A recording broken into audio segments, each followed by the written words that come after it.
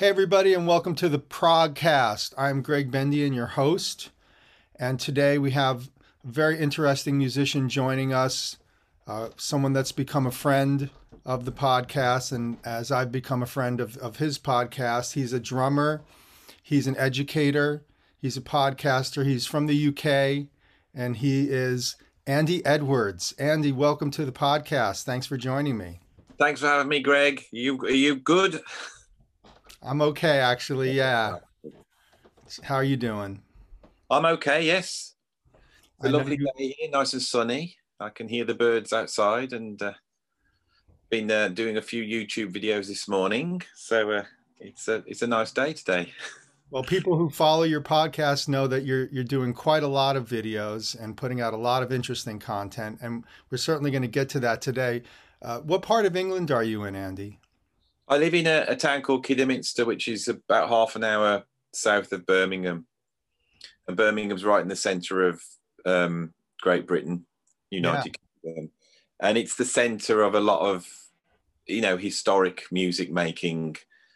So I grew up surrounded by the bands. There'll be one band that would come from one town up the road, and then another from another town up the road. So there's a not so much a music scene. When I came up, there was no music colleges or teachers or anything like that. I was completely on my own. But it was unknown to me as well what I was actually growing up in. The fact that bands like Led Zeppelin and Black Sabbath and Judas Priest, and then also Duran Duran, UB40, Pop Will Eat Itself, the Wonder Stuff, Ned's Atomic Dustbin. They're literally all from just the next town up, and then you had Slade, and there's a whole the Moody Blues. It just goes on and on and on. ELO, and so as I entered, I was playing drums, and I sort of entered into the beginnings of my music career. I then started to cross paths with a lot of these people that started off as heroes. So yeah, it's a music place. There's a lot of music history here. Yeah, I mean, I know when you say Birmingham, so many people immediately associate that with Sabbath. Yeah, yeah, What is it? without a doubt. What is it about that area, do you think, that gives birth to so much intense music, not just sort of, popular folk music, but a kind of almost renegade kind of attitude? It's like an industrial town. Birmingham's an industrial town, and then next to Birmingham is a place called the Black Country, and the Black Country was called the Black Country by Queen Victoria because it was such heavy industry. And I think there's the equivalent in the States, isn't there, where these heavy industrial towns seem to produce a lot more rock-based music, the guys in Black Sabbath, they were working in those factories, I think, because Tony Iommi famously cut off his fingertips working in some heavy industry up in Birmingham. So I think there's that, and also on the circuit there was a lot of venues. In my town, Kidderminster, there was a venue. This is quite a small town, but our venue hosted The Who. It hosted the Rolling Stones. We've had Radiohead play here. We've had U2 play here, all in my town. And I can remember once reading a biography, or autobiography actually, with Georgie Fame. Georgie Fame and the Blue Flames, and he mentioned that there was a number of venues outside London up here that bands would always come up to. I think they just built a motorway up, so bands could come up and play here. So I think it's a mixture of those two things. It's an incredible history that I'm absolutely fascinated by. To be honest, I can never get to the bottom of why this little country has played such a huge part in the history of what is an American form, rock and roll. Rock. I mean, I believe that rock music, as opposed to rock and roll, was pretty much invented here, in England. I think there's a strong argument that the idea of rock and heavy rock is almost like a British idea. I think Hmm. starting with Cream and those type of bands. Well, that's interesting because a lot of people point to Bay Area groups like Blue Cheer as being the beginning of heavy music. And I know that a lot of American bands were looking to to England, and a lot of English bands were looking to America. So it's really kind of an Oh, without doubt, they were looking to America, without doubt, because I know a lot of these guys, and I've talked about it. It's a really interesting relationship. I think what's really interesting is this idea of Jim Marshall, who was a drummer and had a drum shop, and then started putting guitar amps in there, and thought, well, I'll build an amp. And from what I've read, I don't know how apocryphal this is, but a very young Pete Townsend was going down there because I think his friend was having drum lessons. And he said, why don't you build us an amp? And he said, well, what do you want? And he said, well, I want a 100-watt amp with a gain on it. And it, you know, so Marshall invents this amp. And I think that was the X factor in London in the early 60s, is that they had the Marshall amps. And so when you look at bands like, you know, Graham Bond and the Blues Breakers, which is going back 63, 64, yeah. You know, which is then feeding into the Kinks and the Stones. I think there's an argument there's a pretty heavy sound going on in London, 63, 64, which is before Blue Cheer and Iron Butterfly and those types of bands. So yeah, I think that the idea of heaviness definitely originates in this country. And so when you start to name heavy bands, it's very hard to not name a British one at that period, isn't it? You know, and then you've got Hendrix coming over as well. I think that's Hendrix coming here, and then John McLaughlin going over to you. Those are two pivotal moments for me.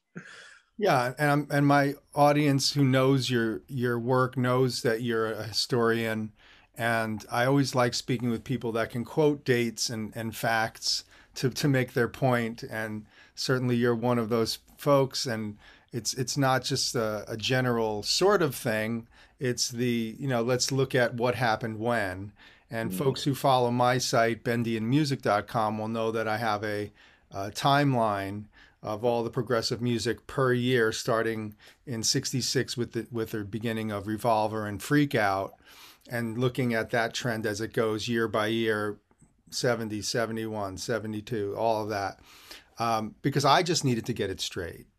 I need to know what came before what in order to know how something developed, how something came to be.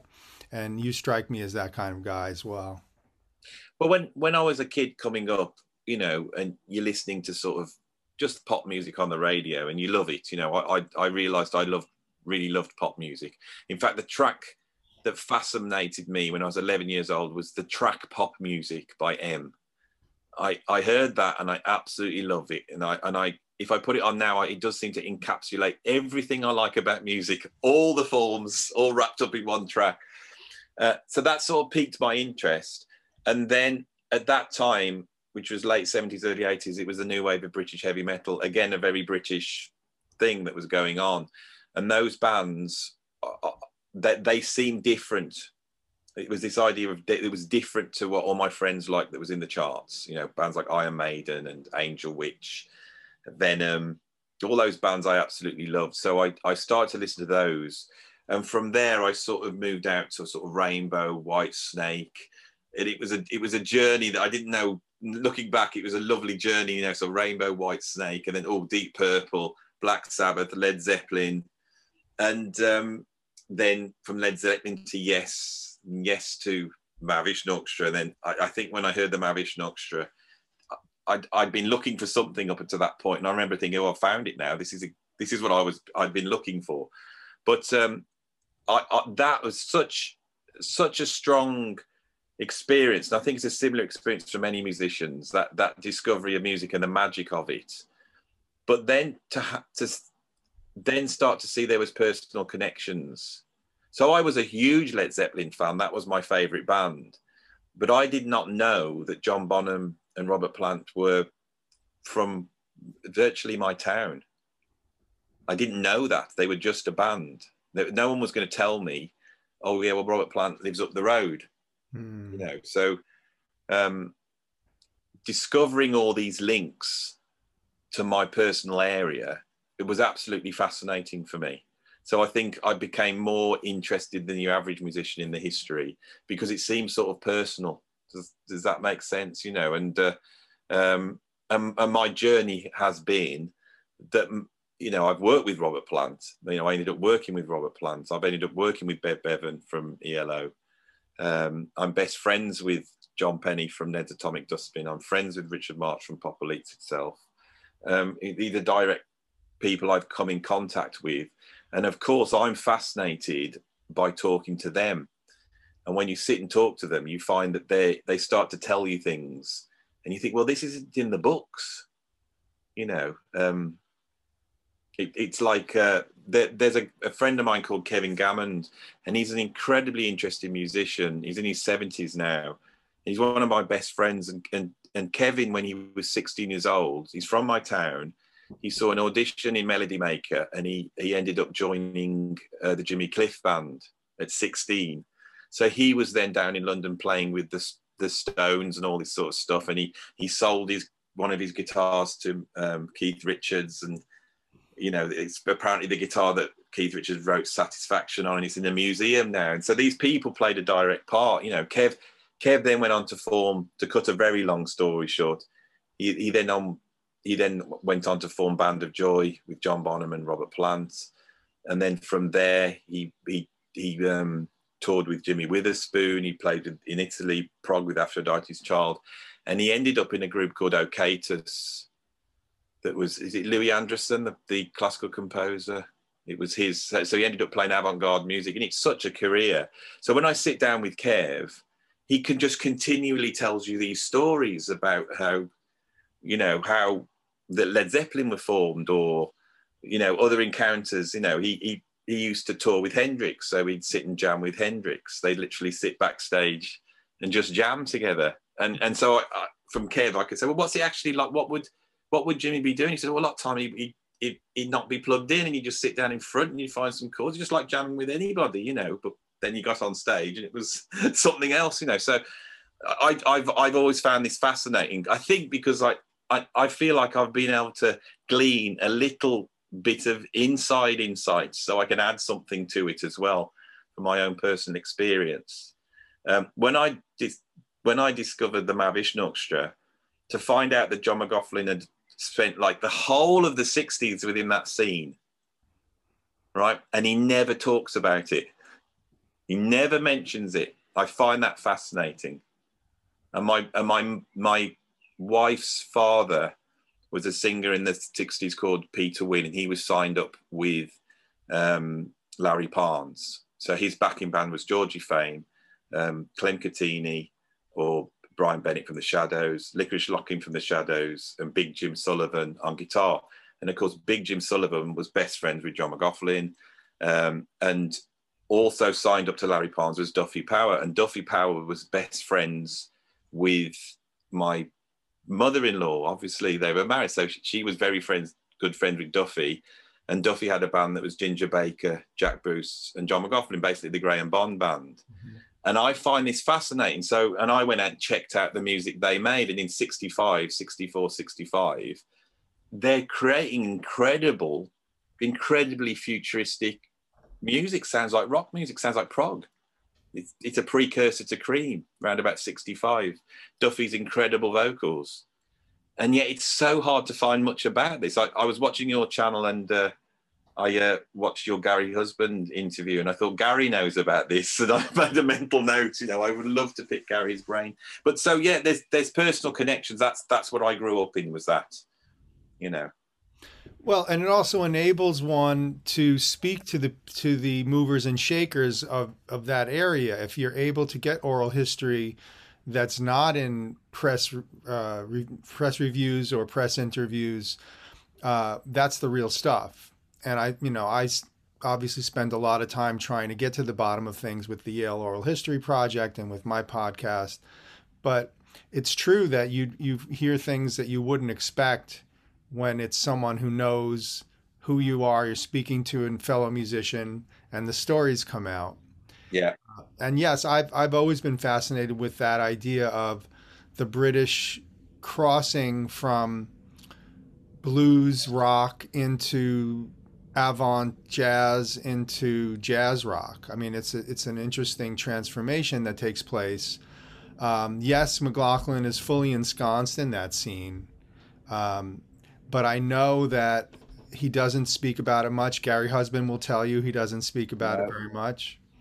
Um, but it is a time where I can sort of throw a hint as to what I think happens in terms of John, at least not speaking about that, is when he found out about my Mahavishnu project, he said, this is the beginning. Your music you're playing is the beginning of my finding my own way in music.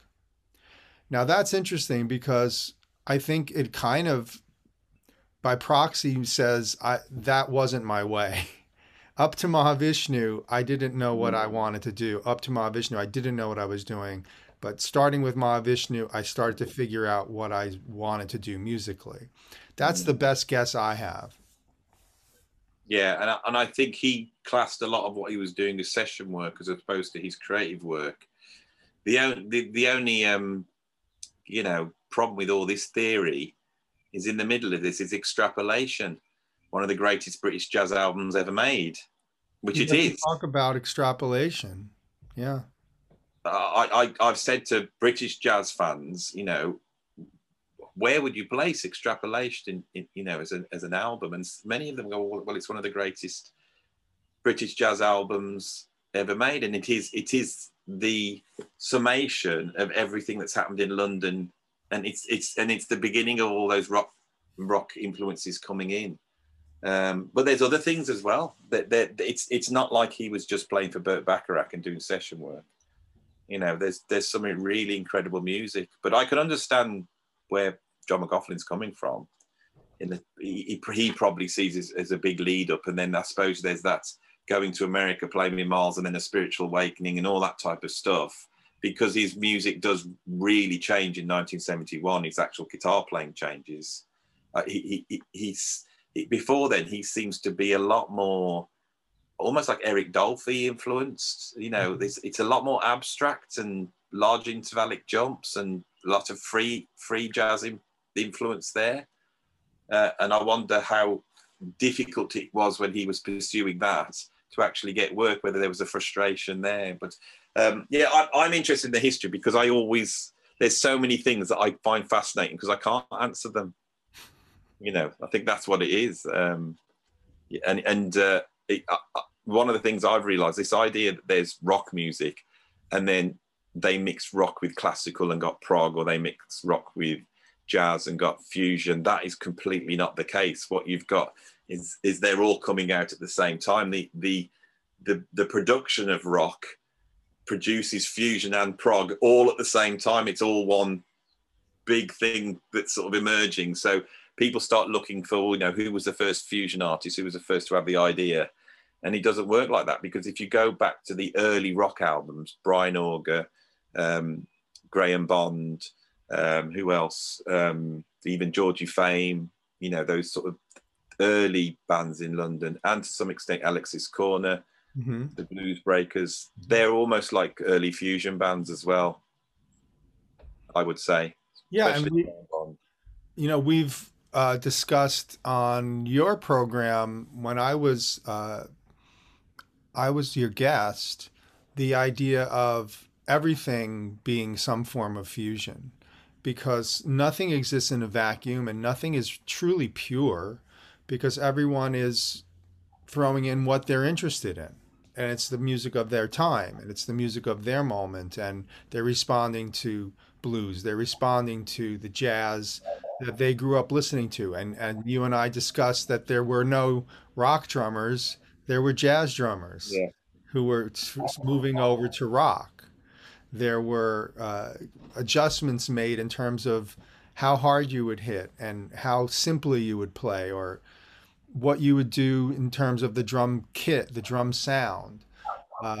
That's a very interesting discussion as well, because there is no pure jazz, pure classical, in my opinion. Once you hit the 20th century, everybody's looking at how we bring things together.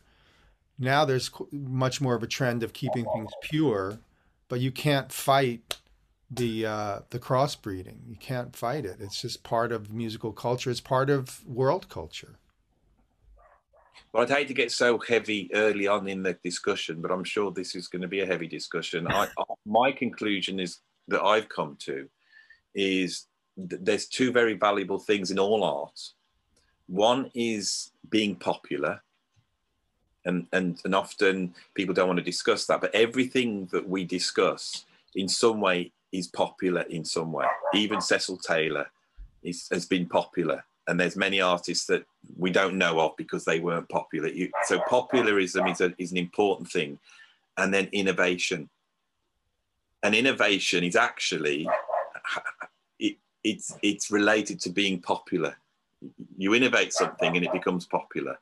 So, for example, Cecil Taylor may not have had a number one hit, but in terms of what he innovated, those ideas became popular. They moved into cults. Those two things balancing each other, and sometimes they're talked in opposition.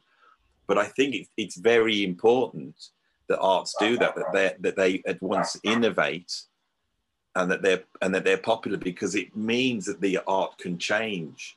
And I believe that art is integral to human existence, that without it, we would completely fail as a species. I think that there's a problem with human beings, and it's the balance between that Apollo and Dionysian elements, that you've got sort of rationalism and intellect, and then you've got hedonism and emotionalism, and the way we've evolved as a species, those two things are in, they're not joined together. And so human beings has invented a sort of, an upgrade, and one of those upgrades is art. And I think that's what art does. It continually balances those things. And musicians are trying always to try and get the balance right based upon the cultural epoch they're in. They're trying to balance emotionalism and perfectionism. That's what they're trying to do. And then that relates to innovation and popularism. But it's really, you're just trying to create a balance. And that's why in a certain era, the guitarist is Hendrix. It has to be Hendrix. But in another era, it's Charlie Christian. And then at another point, it's Tom Morello. They're all doing the same thing. I think, as Wayne Shorter said, they're all scrambling the eggs, but they're all scrambling it in their own way. And I think that's what drives me to study the history of it, because I'm just really interested in why that's happening at a certain time and why it's that musician. And that's something that's fascinated me, because I think I really don't like the idea that art is just, that beauty's in the eye of the beholder and it's all subjective. I studied fine art at college. I was originally a painter, and that really was the sort of philosophical approach that the viewer or listener brings themselves to it, and they do to a certain extent. But I feel, because we're human beings, we're joined together as well. And I think it's very important that when you make music, you feel that what you're doing is communicating. If you're feeling something when you're making the music, you hope. It would be horrible to go, well, yeah, but that's just random. You may feel all this emotion as you're playing, but they don't feel that. They feel something entirely different. I think that artists rely on the fact that they're communicating something. That was a long answer, but yeah, that's really what drives me in all my interests, is that. I think you're on the case there. It certainly is. Well, I always say art exists outside of time. So it's of its time, but then ultimately, we're not in the 60s anymore, and we're still grappling with some of the concepts that were at play in the 60s.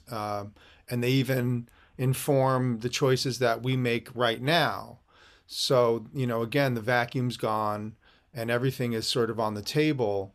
But you make a good point that the way we respond to our cultures, whether it be food or dance or architecture or music, any of those things is a form of communication.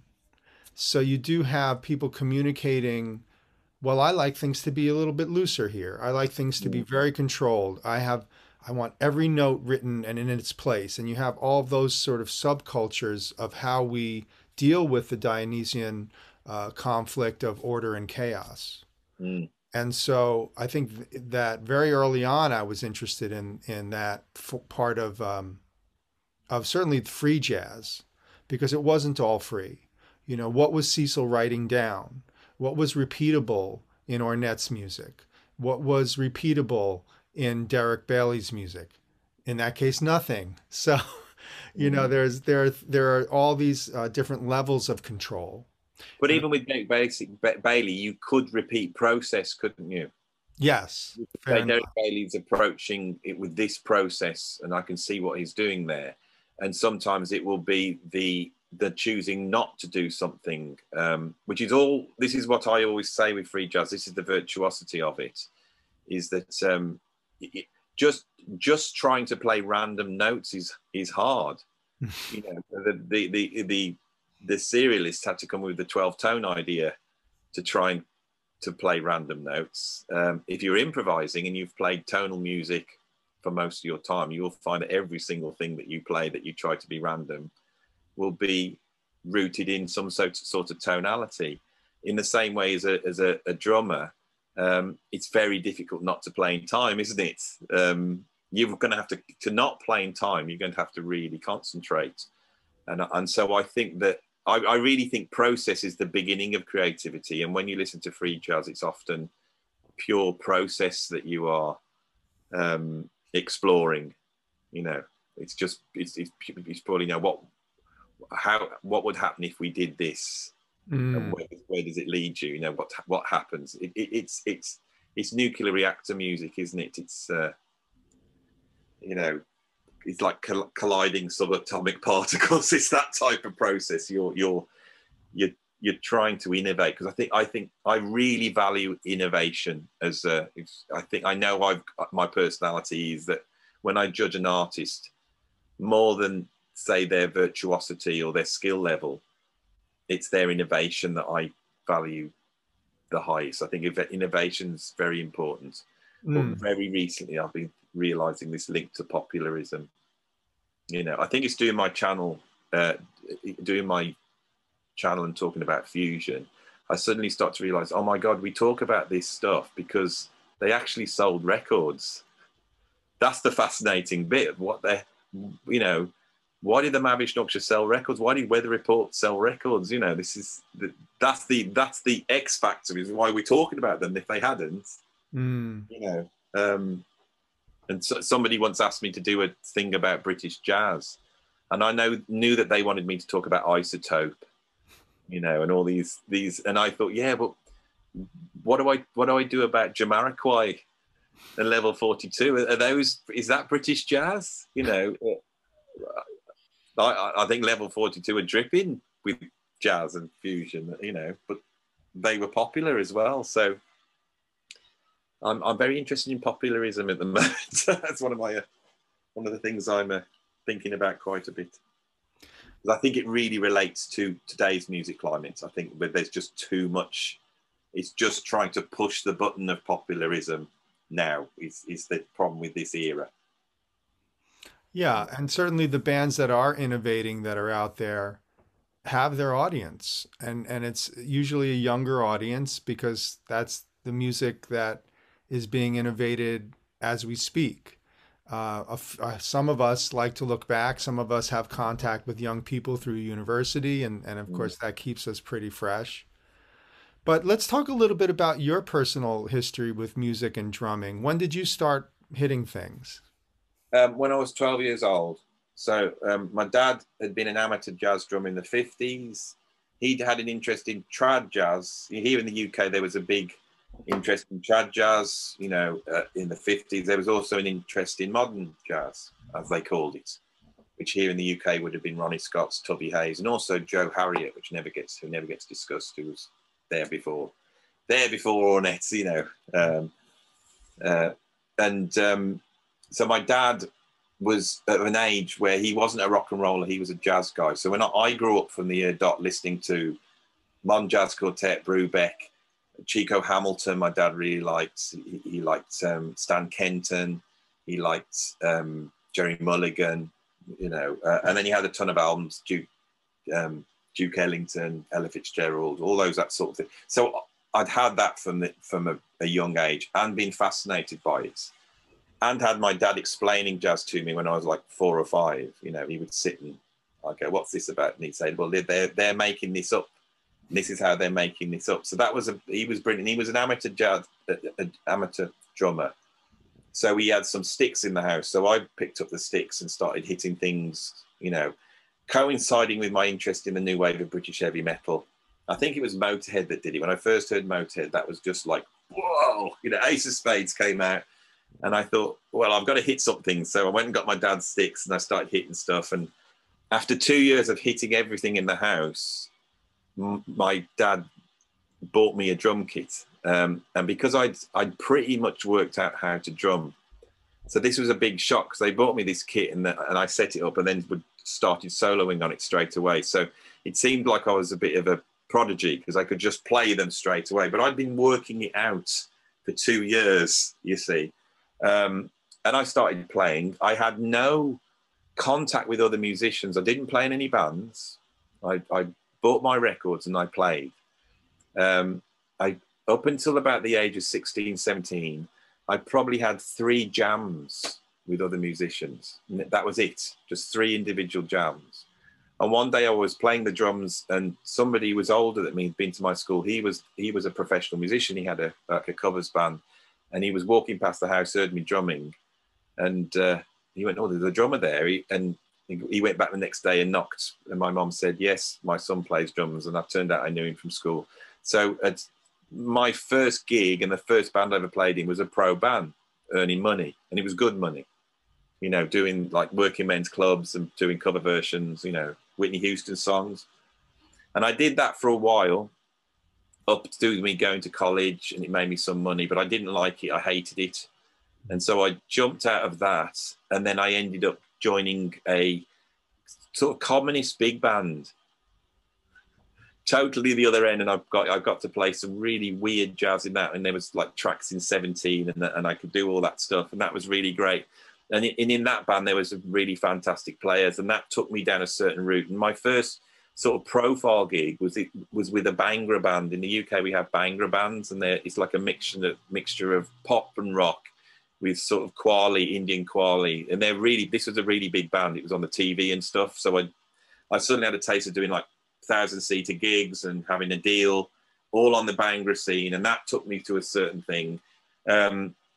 All the time this was going on, I had a lot of virtuosity. I'm completely self-taught, but I think to my dad's jazz record collection and then discovering Billy Cobham early on and assuming that's how you played the drums, which is so I had to work it all out myself. You know, I had to work out what time signatures were.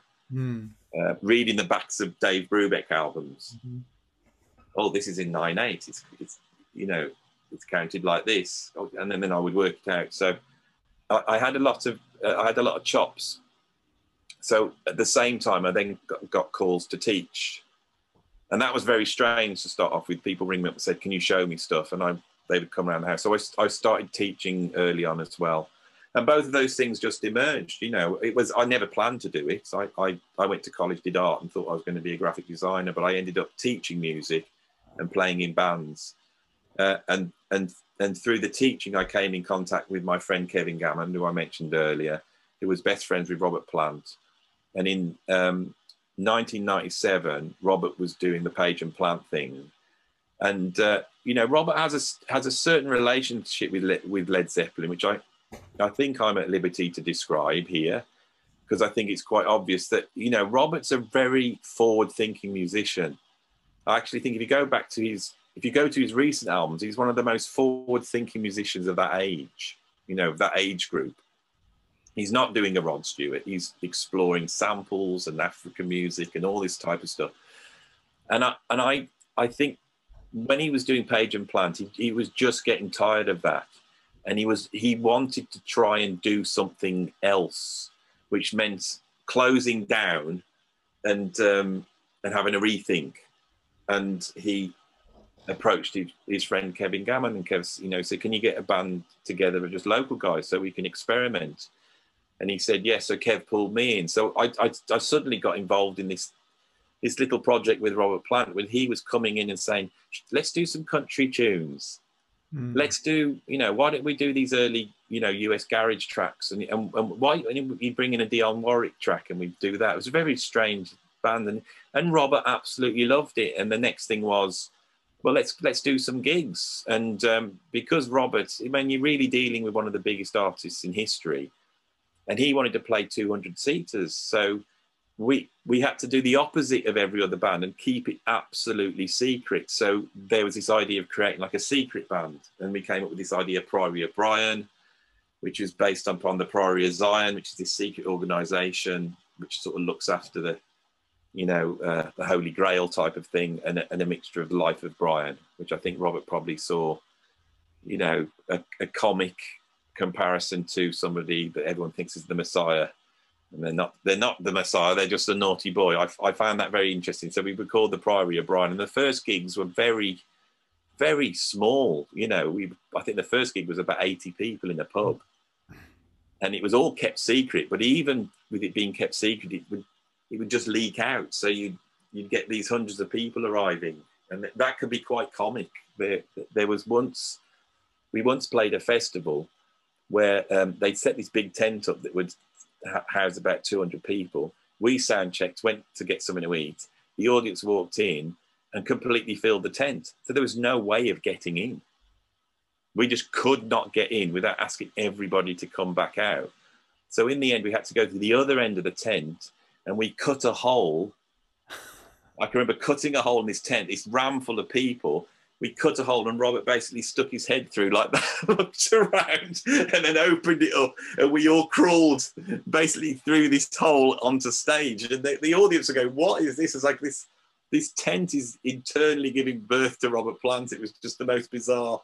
So yeah, and that band grew when Robert, we did that for 2 years. I did over 100 gigs with him. And by the end of it, we had full management. We were doing all proper shows. I was doing 60,000 seaters, headlining festivals. It was an incredible 2 years of my life, and it was an incredible experience. And then after that, I came out of that band in a different position. I now was endorsed. I was doing clinics, because they found out I could play and teach. I was doing drum clinics. So I was doing clinics with like Billy Cobham and Simon Phillips and Terry Bozzio, and going around doing that. I was playing with a blues artist called Ian Parker Tour in Europe doing that. So everything went up a gear after that. And I eventually sat down and thought, what do I really want to do? And I love fusion and I love prog. So I ended up auditioning for IQ, the British neo-prog band, and I joined IQ. Then from that, I formed Frost, and we did an album called Million Town, which has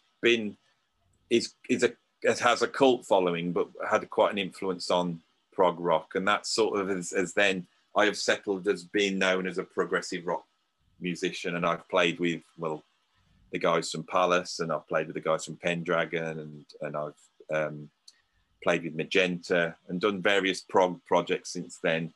And I currently have a band called Rain, which is signed to GP Records. We have an album out called Singularity, working on the second album, which is me, John Jowett, who was also in IQ and Frost, and was also with Arena, and Uriah Heep, and a whole bunch of prog bands. And then my friend Rob Growcut, who is the son of Kelly Growcut from ELO. And there's one of those connections that we can talk about. And a young guitarist, who's like a prodigy, young guitarist singer called Miron Webb. So that's my career. So when we say, if you're saying Rain is a progressive band, what are the areas of interest that you're exploring with the group? Well, this is the awful topic, isn't it, that comes up when you start to talk about prog versus progressive. When I played with Robert, that never stuck. I never became known as Robert Plant's drummer.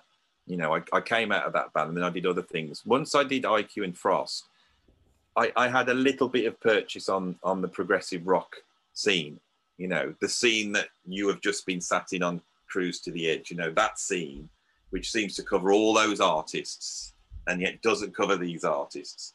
And I was frustrated by the lack of progressive tendencies in prog. When I was doing it, I found it frustrating. So I actually got out of prog because of that. And I did other projects, and I could never get these projects off the ground. I think it would have been better if I hadn't have done prog, because the fan base that was there were very kind, trying their hardest to get into my stuff, which my own stuff back then sounded very much like Noah, Louis Cole. Yeah. Very neo-soul-y, very electronic-y, avant-garde free parts to it in terms of the soloing, which I felt was true progressive music. And I had to grapple with this. And it's very interesting that the band that inspired me to do Rain, because Rain was my project, I put it together, is a band that you were with at the weekend, Moon Safari. When I heard Moon Safari, I was like, I love this band. It's got all the elements that make it prog, but it's exciting to me. And what I felt was exciting to me was the pop, the vocal harmonies and the hooks and the pop elements. And I thought, if I ever do a prog band, I will be able to stomach it if I can have those vocal elements in and we can do all that. And Moon Safari was why I formed Rain. And wow. And that idea, and I'd go to Rob, my friend Rob Groker was my best friend, whose dad was in ELO. He has inherited his dad's ability to do vocal harmonies because, contrary to popular belief, you know, ELO was a band, you know, and Jeff Lynne did play a big part in it, but so did the other members. And this is a very contentious subject that I was straight into. But Kelly Groker, you know, Rob's dad, was an incredible singer that could mimic different singers. He could sing like opera. He could sing like, you know, Nancy Sinatra. And he would do a lot of the vocal arrangements. And the ELO sound is really that vocal sound. And I went to Rob and said, I want to do a prog band, but I want to bring you in from this sort of almost Beatles ELO thing and have that sound within it. And I think if I have that sound partnered with my slight King Crimson, Mahavishnu, Zappa tendencies over here, I think we can actually do something that the audience would consider prog. And then I can get a deal with it. And, you know, and I recorded the album. Then we went into COVID. So we ended up recording the album, which helped because we were stuck. And yeah, we sent it to labels and they liked it. And even with all that, even with, I suppose, me trying to write what I would, you know, to make a prog album, but without it sounding like a Genesis album or a Yes album. That's the constraint I don't like.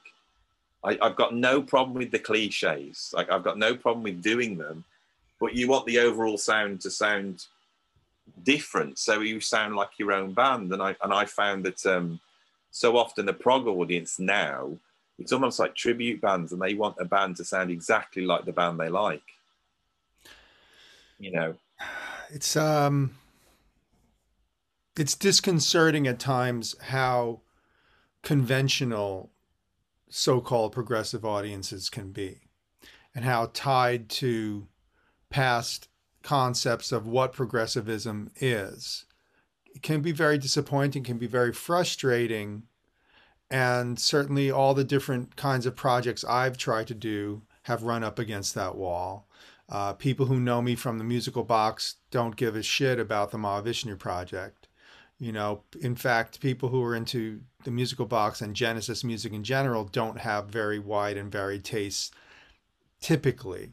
Obviously there are exceptions, and I've enjoyed meeting those people, but it is interesting how people become quite insular in what they regard as the real stuff.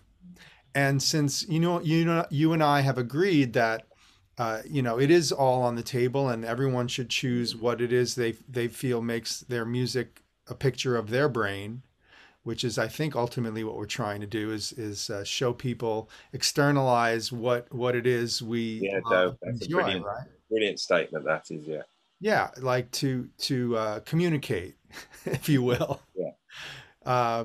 So yeah, I can see the position there that anyone is in right now, making sort of forward-leaning music, and we're all up against it. But we do it because we love it. I mean, you're not going to change it to make it more popular and as you say, hit the populism button repeatedly. No. But the elements that you're drawing together, I mean, Moon Safari was extraordinary live. That was to be able to speak with them, but then also to be able to just listen to them play their shows where everyone on stage is singing and nothing is ever out of tune. All the hooks are there, but then they'll go into an instrumental and then they'll come back, and people were calling them the Beach Boys of progressive music. That's fine. I mean, there's even three brothers in the band, for fuck's sake.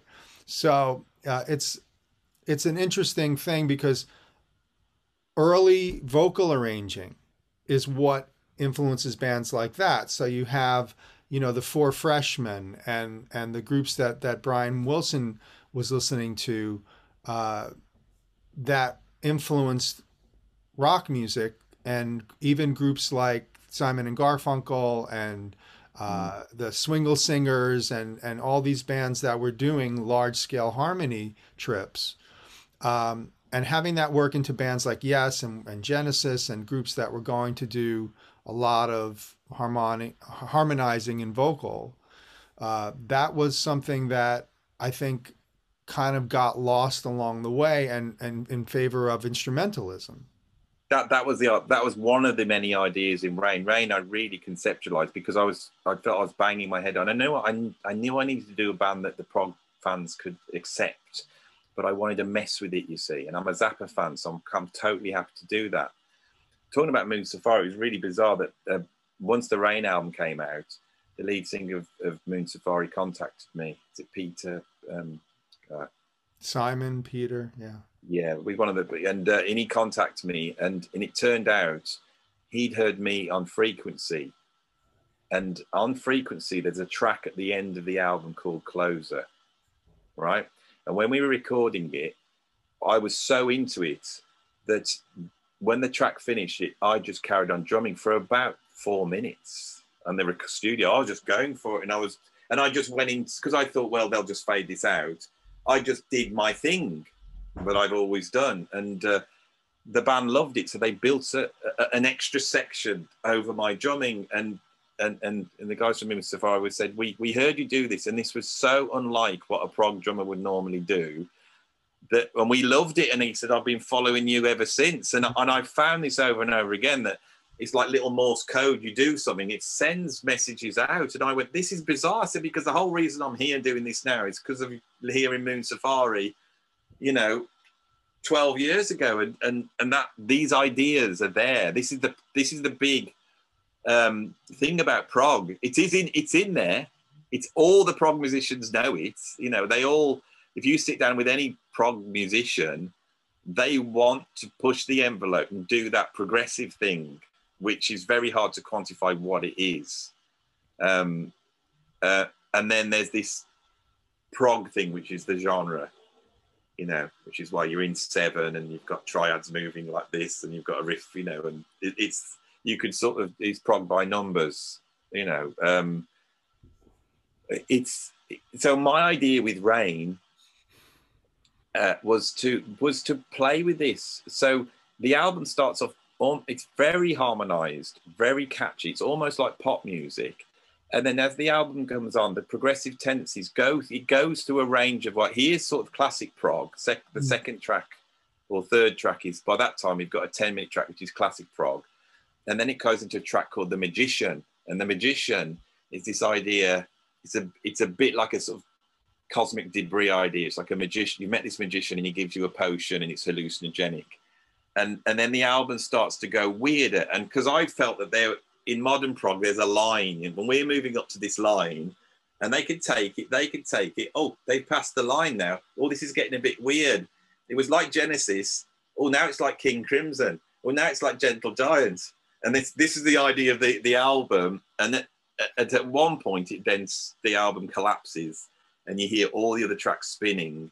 And it comes into this piece, which is proper modern electronica with found noises, and there's stuff like that. And the whole album ends with just a recording of my garden and my wife calling the cat in right at the end of the album. So the whole album is conceptualized, and the beginning's the end and stuff like this. And I felt that's prog. It's the whole album. There you have that, and it takes you to this point. There's your prog. And so many people went, oh, I love the album. But towards the end, it got a bit weird, and I didn't like the last track. So we made a mistake. Somehow we'd made a mistake because we'd done all these great prog tracks, and then it went a bit weird. And then this last track, which is just this strange electronic ambient noise thing, that was they didn't like that, and so we then redid that track with all the prog cliches, so we have a version of that track as well, so they can hear that's the title track, Singularity. They can hear that with all the full prog bells and whistles. I'm not a purist. I'm quite happy to mess around with this stuff.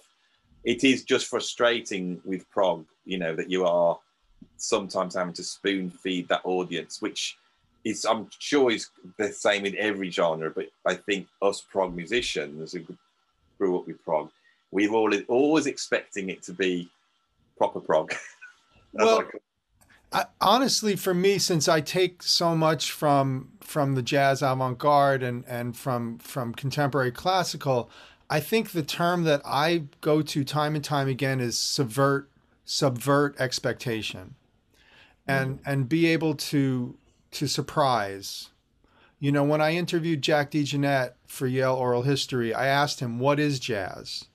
And he thought for a fraction of a second, and his answer was surprise.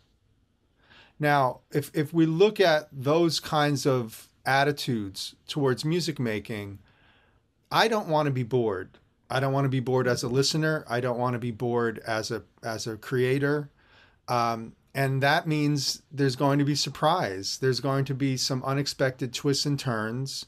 We're going to keep you on your toes, on your toes of your ears, listening and sort of thinking, what's going to happen now? Why is this happening? How is this connected?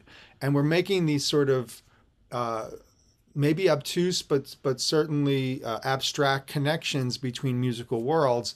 That to me is a very heavy progressive concept. So I'm with you 100% down the road if you're going to start that album the way you do and progress all the way up to electronica. Clearly, that's a big part of progressive music right now, because you have bands like Code Orange that are bringing glitching and electronica sounds into metal. So, I don't see any downside to it. In fact, screw the people that couldn't deal with Rain going in that direction, because really that's what Rain is supposed to do. Rain is supposed to subvert your expectations about what it is. If it is truly progressive, it will do that.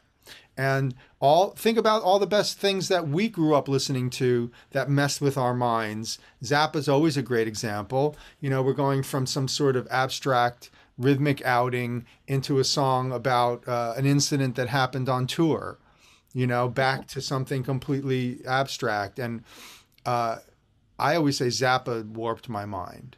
Sorry about this. I got my phone on. Oh. So Zappa was really a big part of just opening us up to, well, it's all possible. And if you can find the right people to do that, it will come across as seamless. It will come across as just part of the whole panorama of what is your music, but also what is music in general. I think progressive music does embrace a larger number of genres than any other form of music. So, yeah, the thing with prog is, progressive music is, for me personally, I was listening to a lot of rock music, and one day I was at school and this kid came up to me and he said, I've heard you're into weird music. By that, he meant I was listening to Led Zeppelin, or Pink Floyd. That's what he meant. I don't even think I was listening to Pink Floyd at that point. It was just full on rock. And he said, I've got this album. And he said, it's unlistenable. He says, you can have it. Do you want to do a swap? And I went, yeah. And he goes, what you got? And I said, I've got Silver Machine picture disc. And he was like, oh, I'll have that. I want that. So, because it was a picture disc. So I brought in my Silver Machine picture disc and I swapped it. And it was the Yes album. right? And so this was a challenge for me. So I took this album home and I put it on, and it absolutely blew me away. And what he found unpalatable was what I loved. And what it was is that it was the unexpected, like you said. And it wasn't about a cliche like this is how you sound heavy metal, this is how you sound funk. It starts off and it's like an acoustic track, you know, sounds like Simon and Garfunkel. Then suddenly it's a boogie blues, and then the next thing you've got Clap by Steve Howe, and it's Chet Atkins finger picking, and then suddenly I was just taken on a journey, and I was so impressed by that album. I can remember taking it to bed and memorizing everything on the back cover, memorizing it and go, right, I need to know what that is. And that Yes is one of those bands. You know, there was a number of bands for me. There was like rock music, and then there was Zeppelin, and then I went through all that, and then there was Yes. And then I started, so there's the LP and Genesis, and I loved all that stuff. And then there was another sort of progressive rock band, which was the Mahavishnu Orchestra. And when I got that, so that was the gateway. That very thing you're describing is the thing I love. And I think in the terms of the history of rock music, or what you want to call it, that's what the musicians are doing, aren't they? They're not trying to invent prog. What suddenly happened is musicians were allowed to explore whatever they wanted. Yes. And when you read the stories of Yes making those albums, they were so lucky to have Atlantic Records behind them with a ton of money, and then be able to just basically make it up, which is what they were doing. That's what you hear, is the joy of somebody going, what happens when you do this? And they're pushing this thing called, and I really think this comes from the Beatles. I think the Beatles are so important, and there's arguments I've had online, but again, it's because the Beatles were so popular, it enabled everybody then to do all this stuff. Right, because you have an album that goes from a string quartet, a string octet with choir, to an Indian piece, tabla. And once that happens, it's game over. Everyone's invited to the party, and yes, you can do all of those things and still call it pop music or still call it rock music. Yeah, and this is this concept I'm coming back to over and over again. Is the reason why Yes is important is because they were popular. That's the magical thing, is that was a magical time, that Close to the Edge would be at the top of the charts, and that they would be able to do these big tours off that album. That's incredible. That's the thing that makes it incredible, because that's a hell of an album. It's a hell of an album, and I could put Andrew and I on right now and go, well, this is just sublime. I would have me in tears. It's just incredible, incredible music. And I think as the 70s progressed, that tendency for exploration, it overran itself. I think by the mid-70s, it had overrun itself. And I've always argued that punk was the next stage of prog. It wasn't the antithesis. It was actually the next stage. The thing that kept prog grounded was that sort of do-it-yourself attitude. It was this idea of let's just experiment, really underpinned by an English aesthetic, which is the same aesthetic that crops up with Monty Python. The same aesthetic that you'd get if you listen to the Laughing Policeman. There's a certain English aesthetic that the Beatles took. They took like Chuck Berry, Little Richard, but they applied this English aesthetic to the music. And I felt progressive rock was that's what it was. And that's what kept it grounded. Once they became too sophisticated, it did go up its own arse, in effect. And punk is basically those tendencies pulled back, but you still have that English aesthetic. You still have the idea of trying to make rock music without a blues influence, which I think was very important to all the prog bands. You still have that homemade idea.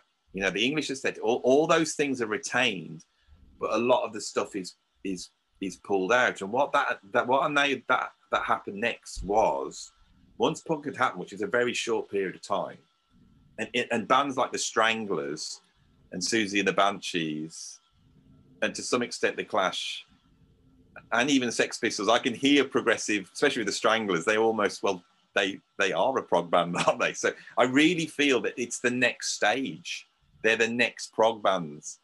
And And when you pull in those tendencies, you then have the pop of the 80s, which is the Police or Peter Gabriel, Kate Bush, or all the prog bands like Genesis and Yes that did successfully pull in, but also bands like Visage and Human League.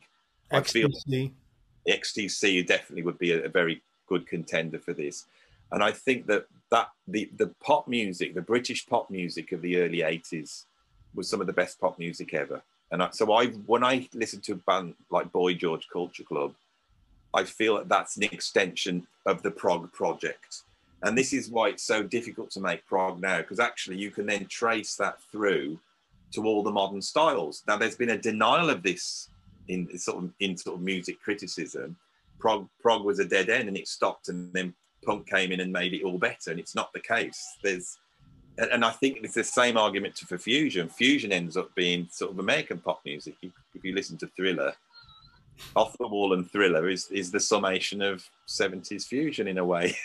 I mean, it's half the musicians that made it are on it, and you can hear that there, through Stevie Wonder, Earth, Wind and Fire, to that sort of stuff, with Quincy Jones at the helm. And that, I think if these genres would be more, this is the big problem as someone inside the progressive rock world.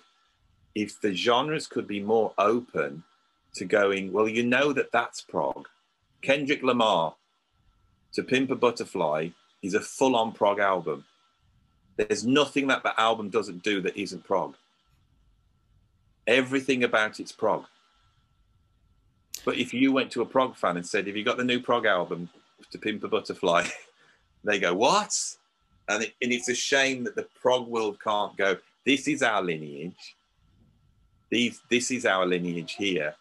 Because like you say, it's a tendency. And when I heard Kendrick Lamar was doing that, and I thought, yeah, he's gone prog now.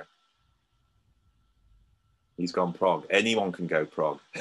Well, I've had the great gift of a son who grew up listening to all the crazy stuff I threw at him, but then when the music of his time happened into his life as a teenager, and that being hip hop and rap music, he started turning me on to what he called progressive hip hop or prog hop. He has other terms for it as well, but you do begin to see that hip hop had people who were into weirdness, and people like Kendrick Lamar and bands like Hiatus Kaiyote that were influenced by fusion, jazz rock, and progressive music in general. They're listening to everything, Kate Bush, and then they say, well, why can't we bring that into this form of, for lack of a better term, urban music, and realize that it's still the same attitude. We can go for weird, odd. I mean, Kendrick Lamar has odd meters in his music. So, and not just odd meters, but meters that took me by surprise. New ways of where his rap virtuosity, he's been able to push that. And I'm hearing stuff and going, I don't really know what's going on here. This is a new odd meters, where and I find it all really fascinating. And I think the failure of the prog world to go, look how proud we are of Kendrick Lamar, because that has come from our, all this music here has come from our source, but they want to deny those bands. And I found that all the way through so many different styles of music and meeting musicians. So take early 80s pop music. If my thesis is right, and I know it is, if you sit and talk to those guys, if you go and talk to the guys in Erasure, or you talk to the guys in Human League, or you talk to the guys in Orchestral Maneuvers in the Dark, many of those guys did not grow up listening to punk because they were almost formed. That was only been a few years before. They'd grown up listening to Genesis. It's directly out of that. Even John Lydon was listening to Van de Graaff Generator, but he was also far more, which nobody mentions, is Captain Beefheart. I had Trackmaster Replica on yesterday, and I thought, doesn't sound like the Sex Pistols. Like, my God, it sounds like Public Image Limited. And then Bill Laswell gets hold of it, and they do one of the great progressive rock band albums of the 80s, which is Album by Pill with Ginger Baker, Tony Williams, Steve Vai. That album's a prog album by John Lydon, because these things, it's a tendency. It's a tendency. You know, I'm doing a masterclass tomorrow with Bev Bevan, and Bev's, you know, ELO is a prog band, and there's a tendency in ELO. They're not a prog band like Genesis or Gentle Giant, but there's a progressive tendency. But one of my students is now the drummer of the Stranglers, and he's coming as well. So we're going to have a big chat. And the Stranglers are a prog band, you know.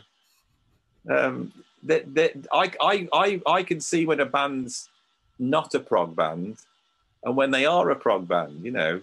I could sort of, there's a tendencies in there that you can go, if somebody's doing something that's bound conceptually, right? If there's an English aesthetic in there, a sense of do it yourself, a sense of moving between genre, of extending the arrangements, of not utilizing blues forms, but trying to make rock music without that. I mean, that's one of the big gifts of prog is rock and roll that is not rooted in the blues. You know, the Sex Pistols they're a rock band, a great rock band, but they're different to rock bands before because the blues has been sucked out of it. Yeah, and that's a if you're English, that's a very understandable thing, because as much as I love Led Zeppelin, Robert Plant singing about levees is a bit incongruous, because he's not, that's not his culture. That's, if you're British, you know, as we go back to this idea that rock music comes from, to a large extent, from this country that I'm in. But how do you deal with the fact that you haven't grown up in that American culture, you know, that you love so much? And I think that was apparent. I think King Crimson was a band that really went, how do we make rock music without, you know, referencing that directly, because we are not that. So I think that's a very important thing. And if you see that as one of the gifts of progressive music, you then start to see that in so many bands, and so many the British pop bands that have been huge have that element in them, where there's an Englishness in there. You know, that's a very specific thing. And for some reason, that's transmitted worldwide. And that's something I don't understand. Well, once the internet happened, certainly people were going to hear more diverse music than they were able to just from local radio. And yeah, you talk about bands like Gentle Giant, who were both musically and lyrically trying to get away from the blues. Baby, baby, I want you to come back. You know, what are we going to sing about? Well, how about British mythology? And the concept of giants roaming the English countryside, and different types of creatures, or even go into psychology with pieces like Knotts and Lang, and be interested in other concepts, because blues and rock was so much based out of bad relationship songs and songs, you know. It's like, if you take rock and roll and you take out the American influence and you replace it with the British influence, you get prog. But you also get Chaz and Dave. Do you know Chaz and Dave? Yeah. Well, Chaz and Dave, that's another take on it. That's another take. And it's interesting with Chaz and Dave, because those guys were on that session for Labby Sifri, and it's the Chaz and Dave guys that came up with the riff that was then sampled for Slim Shady by Eminem. And that circle of those guys taking Jerry Lewis and then taking an English spin on it, and then teaming up with an English, basically soul singer, Labby Sifri, and making a track, and then it being sampled by Eminem. And this is a really, it's not discussed at all. I call it the English aesthetic. You know, popular music's an American form. You know, blues and jazz, that's an American form. Your country invented it. That's what it is. That's where it comes from. You mix that with the English aesthetic, and that's where the magic is. You know, that's the Beatles, that's the Stones, it's the Jam, it's the Police, it's well, any band you want to mention. And so you go, yeah, but you know, there are bands like Metallica. That's a huge rock band. You go, yeah, but you know, Lars Ulrich was sleeping 3 miles up the road on the floor of Brian Tatler's house in the early 80s. You know, Brian Tatler's a friend of mine. He's guitarist with Diamond Head. And he wasn't American anyway. And he came to England. So it crops up over and over again, this idea of the English aesthetic, and how that operates within Americana and American, you know, music forms. And like you said, I think, yeah, the American bands were listening to British bands, and the British bands were listening to American bands, and that relationship hasn't been discussed. You know, all the guys I know, like Robert and Bev, those first tour to the States in the late 60s, you know, Robert would tell me of sort of then hooking up with Janis Joplin, and then him sort of, you know, Janis sort of showing him around and all this type of stuff, and him finally being with that culture that he sort of worships. It's a symbiosis, but it's, yeah, I find this absolutely fascinating. I think there's something I don't quite understand, and I'm always trying to get my head around what it is. I had a very unique experience thanks to Todd Rundgren, where when he was playing in Ringo Starr's All-Star Band, I had the chance to meet Ringo. And Ringo started up a conversation with me, which really took me by surprise, which was, he said to me, in fact, we were only interested in American bands. And I said, well, we were only interested in British bands. And he said, well, that's interesting, isn't it? Because we were only interested in American drum sets, like you had to have Ludwig drums. And so there was this kind of cross purposes or cross intent that we always wanted the thing that you couldn't have, where, you know, you wanted to be American if you were British, and you wanted to be British if you were American. And we were besotted with Python, and even later on you mentioned Lemmy and Motorhead. The first time we heard Motorhead was on The Young Ones, when Motorhead shows up in the Young Ones' living room. Yeah.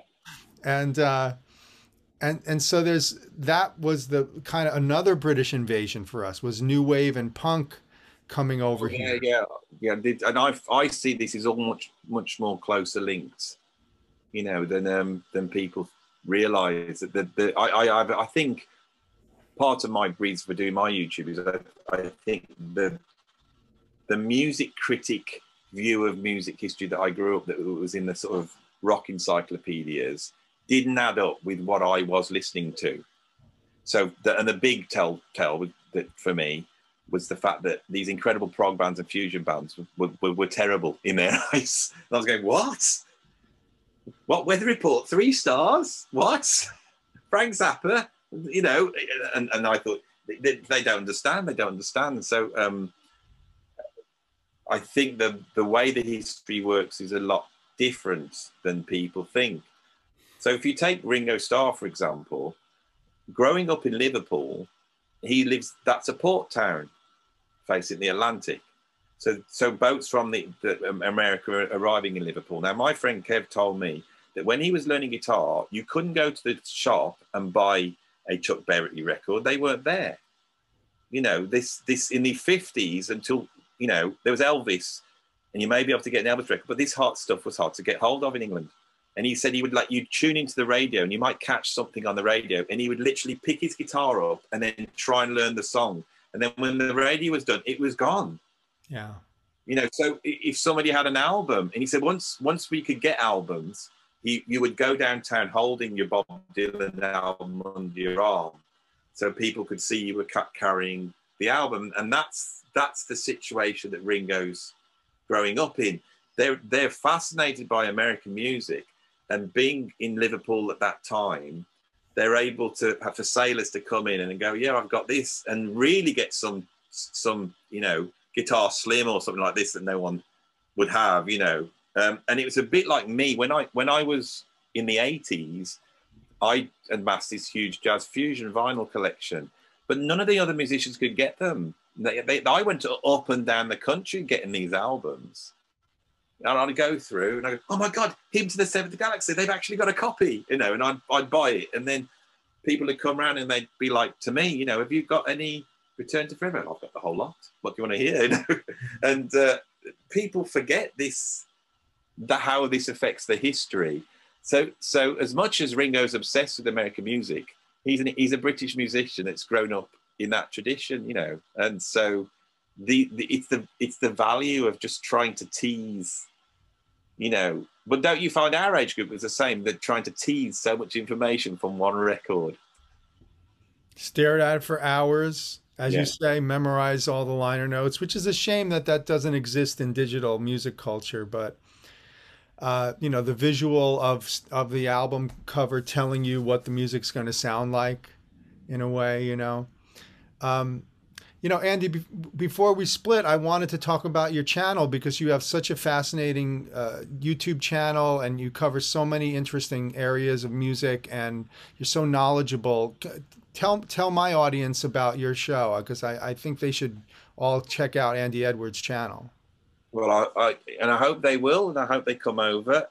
It's completely organic. I didn't plan to do it. I've had a YouTube channel since 2013, which for me was just to put the odd drum video that nobody would look at. You know, it was basically, you know, I'd have something and I'd stick it up. And then when COVID happened, I started to put some drum lesson stuff up. You know, where I was talking about certain drum concepts, and a few people looked at them.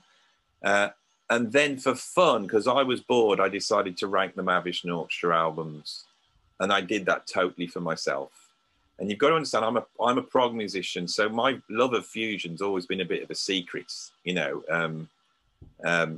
So I've never really played fusion.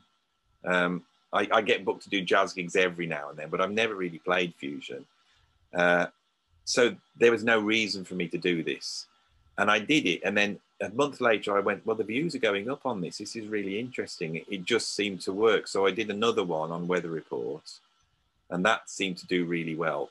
And at the start, it wasn't so much the views, it was the quality of the people that were visiting. And I found myself really enjoying the conversations with my subscribers who were as knowledgeable, if not more knowledgeable than me. It's quite terrifying to, you know, I've just done a thing on John Scofield, and I know there's one point where I said, here's him in an orchestral setting, and I don't know whether he's done any other orchestral albums. And then, of course, my subscribers will go, well, he did this, he did that, you know. So, and I enjoyed the chat. Sure. You know, chatting for the first time, chatting to fusion fans. It was as though there was all these fusion fans everywhere, you know, desperate to talk, you know, about how good Bill Connors was, and everyone forgets him. And, you know, that first Return to Forever album was amazing. And the one he did with Stanley Clarke, you know, and all that stuff that I'd kept inside myself as well. You know, I got no one to talk to all these things that have been in my mind. You know, the second Tony Williams album is just as good as the first one. I don't know why people think the first one's so good. You know, all these things these conversations that you can have. And I think me chatting so much on it seems to have built. It's like a little family. I almost feel like my subscribers are all in it together. Yeah. And I really feel that there's something so valuable that I've known all my life is how the value of this of fusion, especially. I've always loved that more than anything else. Mahavishnu, Weather Report, Miles Davis, and I've always gone right through to the avant-garde, to the free jazz, and I've also been able to see the links to all the sort of electronica that I like, you know, like Square Pusher. That's my fusion. Is a big, and then all the prog behind it and all that type of stuff.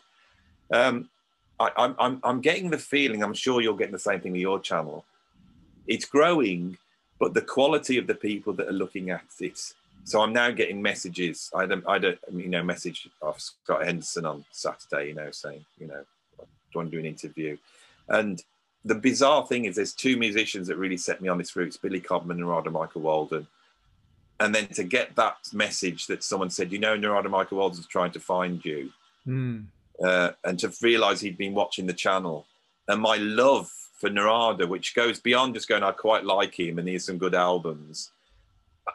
because one of the things I don't want to do on my channel is get into talking about, you know, minor major sevenths or metric modulation. I don't want to go down. I do know that stuff to some extent. I'm not going to say I'm an expert, but I know that stuff.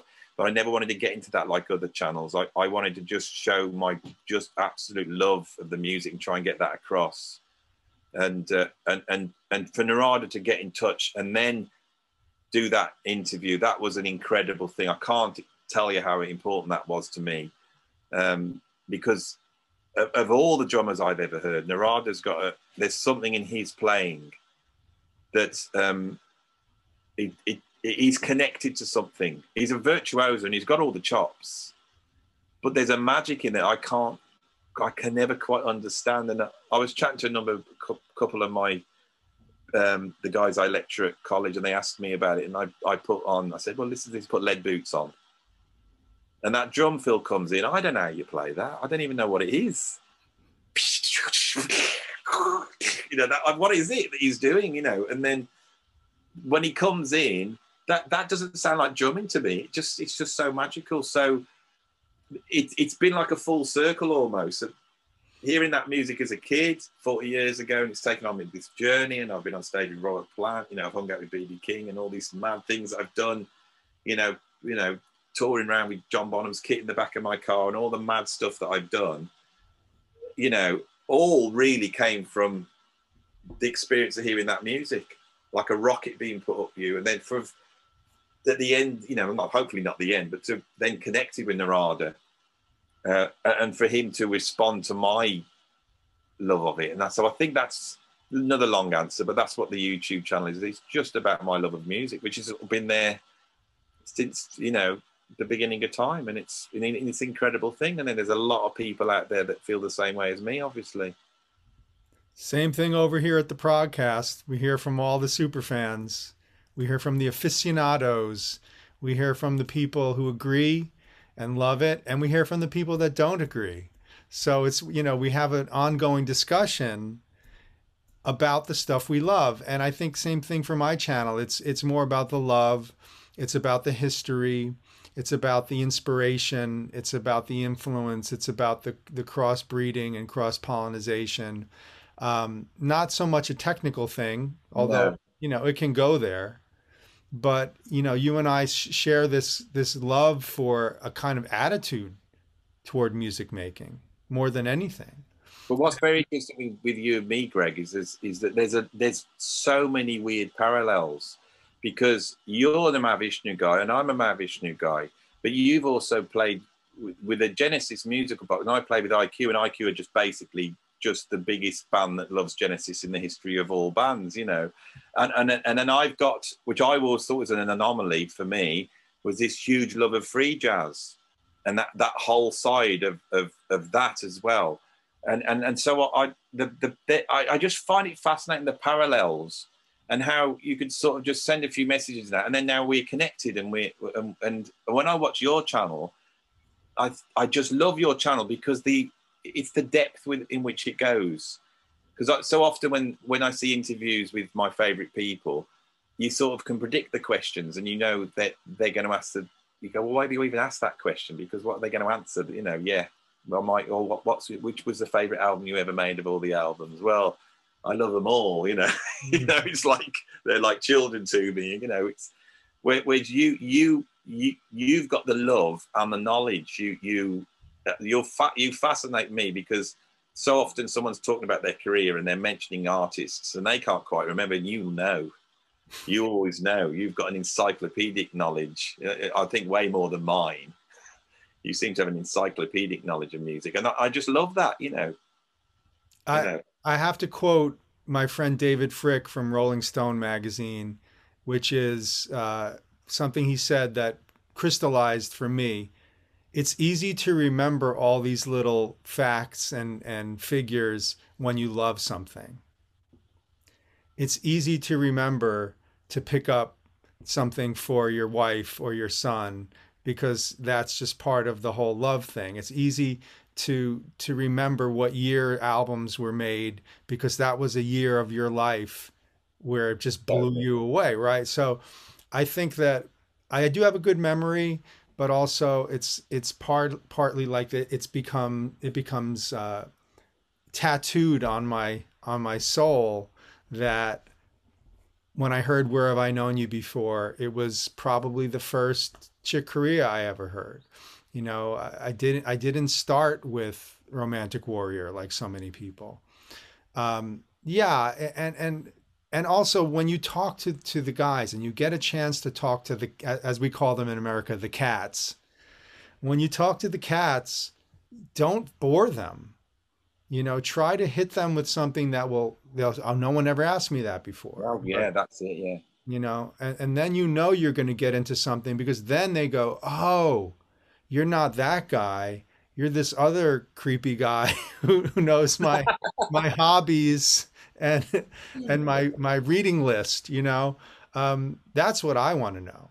You know, I want to know what Andy Partridge reads. I want to know what Andy Partridge thinks of Fellini films. You know, I want to know.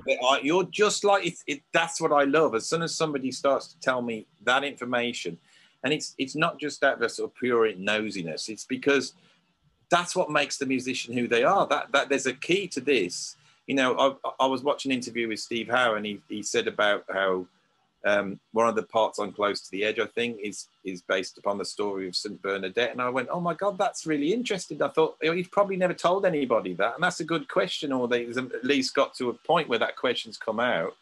And it sort of answers, you know, are they Christians or are they not? Because that was one of the interesting things I had about Yes. He said, no, we're very spiritual, and we were inspired by the stories. And those stories are directly on Close to the Edge. And I thought, that's incredible. That's fascinating, you know. And I'm the same as you. It comes from a love of it. Somebody said to me the other day, they said, how do you prepare? Do you listen to the albums? And I went, I don't own a record player. And they went, what? I said, I haven't got all that vinyl behind me. I can't play any of it. Can't. And they said, well, what do you do then? I said, I pull the albums out. And I said, I've been carrying around these vinyl albums for 20 years. I haven't had a record player for about 15 years, 20 years. I nearly sold it all. I nearly thought, should I just sell all the vinyl? Because it's all on YouTube. I need it. And then suddenly now, because I've lost probably the same amount over the years. And sometimes I start looking for an album and I can't find it. And it's frustrating. And then I realize you've lost this. This has either been sold or you've left it at a house in a box, something, you know. But yeah, and he said, how do you do this? How do you remember everything on the album? I go, that's going back 35 years. I wasn't a drummer. I was a music fan. Yeah. And I did a ton of things because I was a music fan. And one of them was buy record and the other one was play the drums. That's it. It's as simple as that. You know, I never had any lessons. I didn't have any formal training. I didn't plan to play the drums. I didn't plan to play the guitar. Yeah, I would take my guitar up into the bedroom, put Charlie Parker records on, and then like a million monkeys at a typewriter, just play and try and get somewhere close to what I don't know what I was going for. I didn't know anything. And as a teacher, that's a very strong part of my teaching. Like, you know, do you want to play fast? Well, if you want to play fast, you need to want to play fast, because I was playing fast badly before I could play fast well. Right. For example, that's one of my concepts, you know, just mimic playing fast. Mimic it, you know, and then listen to John McLaughlin and ask yourself, why is he playing fast and why do you love it? You know, where's the energy coming from? Because there's an energy to playing fast. There's an energy, you know, without it all sounds awful. And Holdsworth plays fast, but it's a different energy to McLaughlin playing fast. That's the thing. You want to play fast, because that was my thing. Like I you know, when I was younger, I'm still pretty fast now, but when I was younger doing the clinics, I was fast. And everyone used to say, "My God, you're so fast," you know. But I was fast for a reason. Yeah, because I was listening to Dennis Chambers, you know. Yeah. You know, becoming Dennis Chambers, right? Stand like this, oh, just move your arms fast, you know. It was that's where it all comes from. It comes from the music. Yeah, it's the same for you, Greg. Yeah, it's a childlike passion for, you know, responding to things that you love, that you're excited about. Of course, yeah, you see Buddy Rich, and you think, how is that even physically possible? Vinnie Colaiuta, Jack DeJohnette. How does he hit like that? And then what are those singles? Are those bounces? Like what's going on there?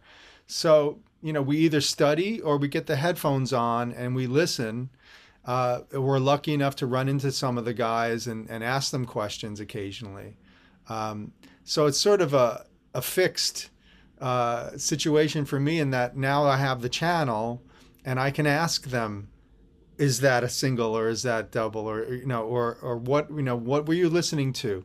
How important was Hendrix to you? This is the fun of it. This is the joy of it. And I love the historical perspective of your channel. Andy, we could go on and on. I know. I was thinking, I could feel, I thought me and Gregg are now going into the third phase of this 7-hour interview, if we're not careful. I could see you just maneuvering into it, and my brain just went clicking in. And I thought, yeah, I've got an answer for this, and this is an interesting thing you're going into. Yeah. We haven't even talked drums. That's what I was just thinking. God, me and Gregg haven't even talked drums, and I thought I really want to ask you about drumming because you're a virtuoso drummer. And I thought, here I am. I've spoken so much to you, and I just want to know how. So yeah, there's more to be said. It's just fascinating. So yeah, let's not go down there. Or maybe not this time, but you're going to come back, and I'm certainly going to be on your show. We've discussed that we'll do a Zappa chat. People should check out Andy Edwards' channel on YouTube, and he's a fascinating musicologist and a great musician, and I'm always happy to chat with him. And we have so much in common, and we are going to do a drum talk for sure. What's your favorite rudiment? Well, yeah, I can't play them, but I like the sound. A triple fluff. I don't know. The rudiments from hell from Bozio. Yeah, and please like and subscribe us if you're interested. We also have Patreon going now if you want to help support us, and we'll have fascinating people like Andy on the show and more. So you've got Bev Bevan coming up soon, haven't you? Is that right? And we are going to have Bev Bevan from ELO, thanks to Andy. And we're going to have so many other cool figures. Guys from the Zappa band are coming up. So please continue to watch and we will entertain. So thank you for coming. My thanks to my guest, Andy Edwards. You're the best, Andy. Thank you. Thank you, Gregg. Everybody, see you next time.